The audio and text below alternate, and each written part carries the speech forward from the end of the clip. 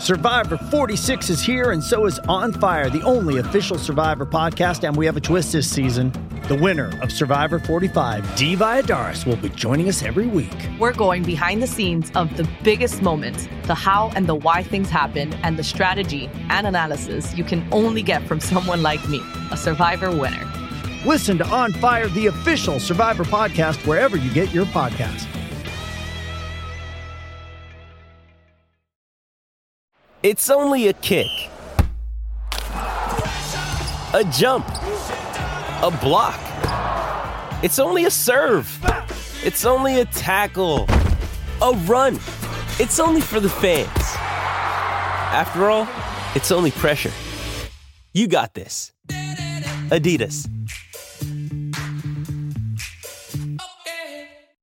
With threats to our nation waiting around every corner, adaptability is more important than ever. When conditions change without notice, quick strategic thinking is crucial. And with obstacles consistently impending, determination is essential in overcoming them. It's this willingness, decisiveness, and resilience that sets Marines apart. With our fighting spirit, we don't just fight battles, we win them. Marines are the constant our nation counts on to fight the unknown. And through adaptable problem solving, we do just that.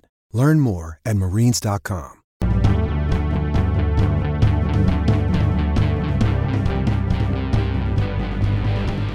All right, everybody, welcome to another episode of Steelers Today. I'm your host, Eddie Provident. With me is Dale Lally, and this is DK Pittsburgh Sports. So, Dale, we got to hear from Ben Roethlisberger this morning, and he did talk a lot about his receivers, and really, that, I think, was the story of the second half, was the little bit of chemistry they started to build, the little bit of momentum that they started to gain in that second half, where it wasn't so much that he made a bunch of great throws or, drove the field, was, methodical, or it was a Patrick Mahomes type performance. But when they needed a throw from Ben Roethlisberger, they got that throw from Ben Roethlisberger, and you can see him on the same page with his receivers. Yeah, by and large, that was the case. And I thought that, the halftime adjustment that they made was, hey, just go out and trust your guys to make plays.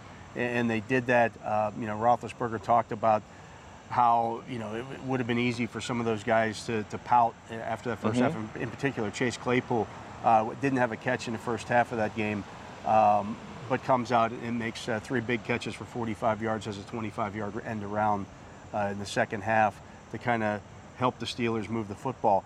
Roethlisberger had a lot to say about his receivers, and here's what he did say. Well, I think each guy did something a little extra special in that game. I think, Juju is Juju. He's tough. He's reliable. He's dependable. He does what you ask him to do. He lowers his head on the play and gets you that first down and shows that physicality. I thought Deontay started the game out really well. Got his knee banged pretty bad. I don't know that the old Deontay would have came back in the game and kept playing and making plays for us. I think that showed a lot of growth. James Washington coming in the game like right away, not ready to play, not expecting to come in to fill in, and catches a ball pretty early on the screen, gets north, gets us big yards. And I thought Chase played like a grown man. Some of his catches down the field, it's either a catch or it's a penalty. And that's what we preach to him all the time, that he should be unstoppable.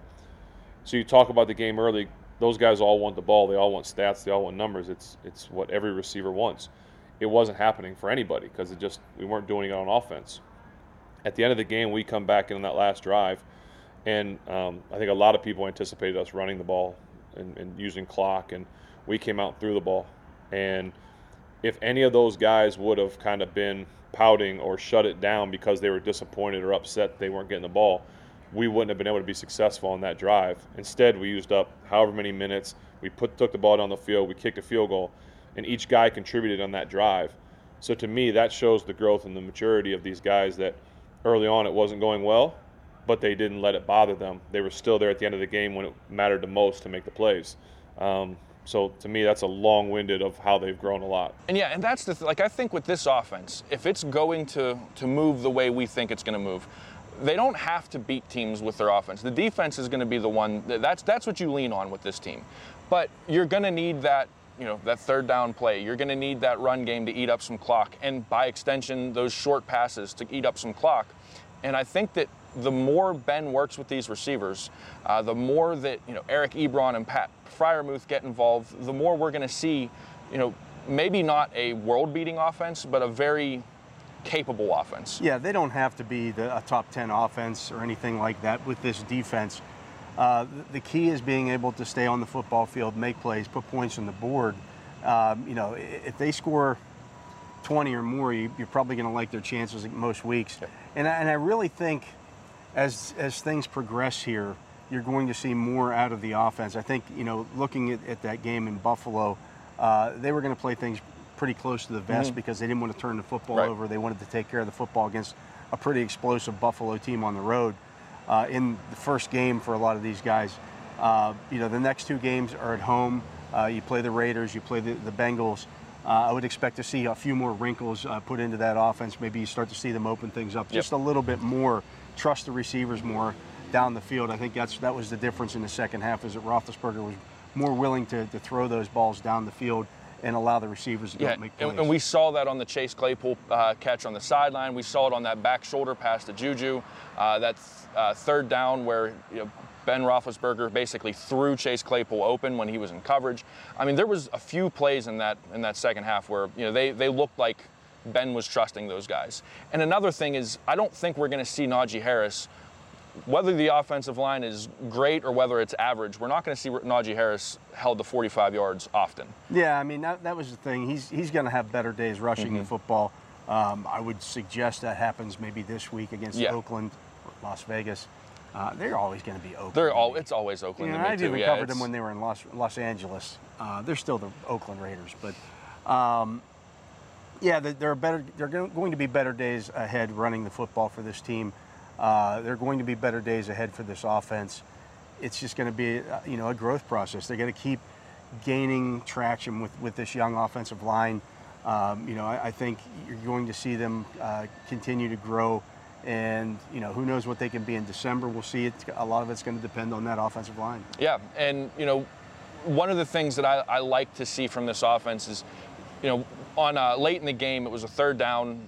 They had the field goal locked up, but you run the ball, you eat up some clock, you pass the ball, you give the chance of maybe getting a bigger gain, but stopping the clock.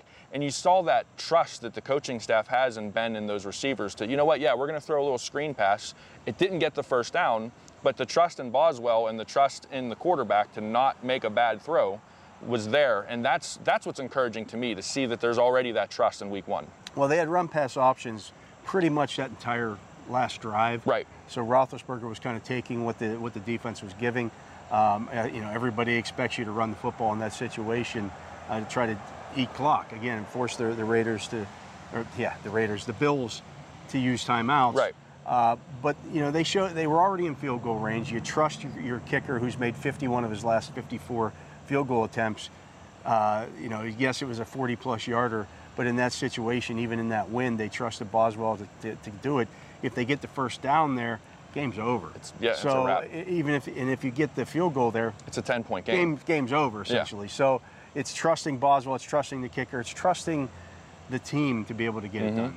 Yeah, and you mentioned the win from a kicker's perspective. I think that was even a little bit to play with the offense in the first half. Like, you look at that third down pass where Ben missed Deontay high.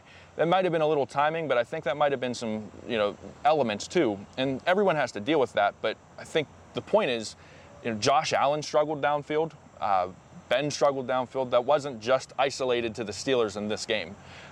So this isn't what the offense is going to look like in week 13 and 14. Like, they're going to be a better version of this. They're going to be more well-oiled. I'm looking forward to see what they have to show us. Yeah, it's going to be different. It's going to be, again, a work in progress. I think everybody kind of knew that. But the defense is the defense. That's your constant until the offense gets its traction. Yeah, and like you said, if they score 20 points a game, I like their chances with this defense. I mean, if you can hold Buffalo to what they held Buffalo to, not every offense in the NFL is Buffalo. Yeah, no, there's no doubt about that. So, it's good. The defense keeps you in the game. Your offense can win it for you with a couple of plays. That's what they got. It's an age-old recipe for victory in the NFL. That's right. Well, for Dale Lawley, for DK Pittsburgh Sports, I'm Eddie Provident. Also want to shout out our sponsor, BetQL. Don't forget to check all the info in the description, try.betql.co/DKPS. We'll see you next time.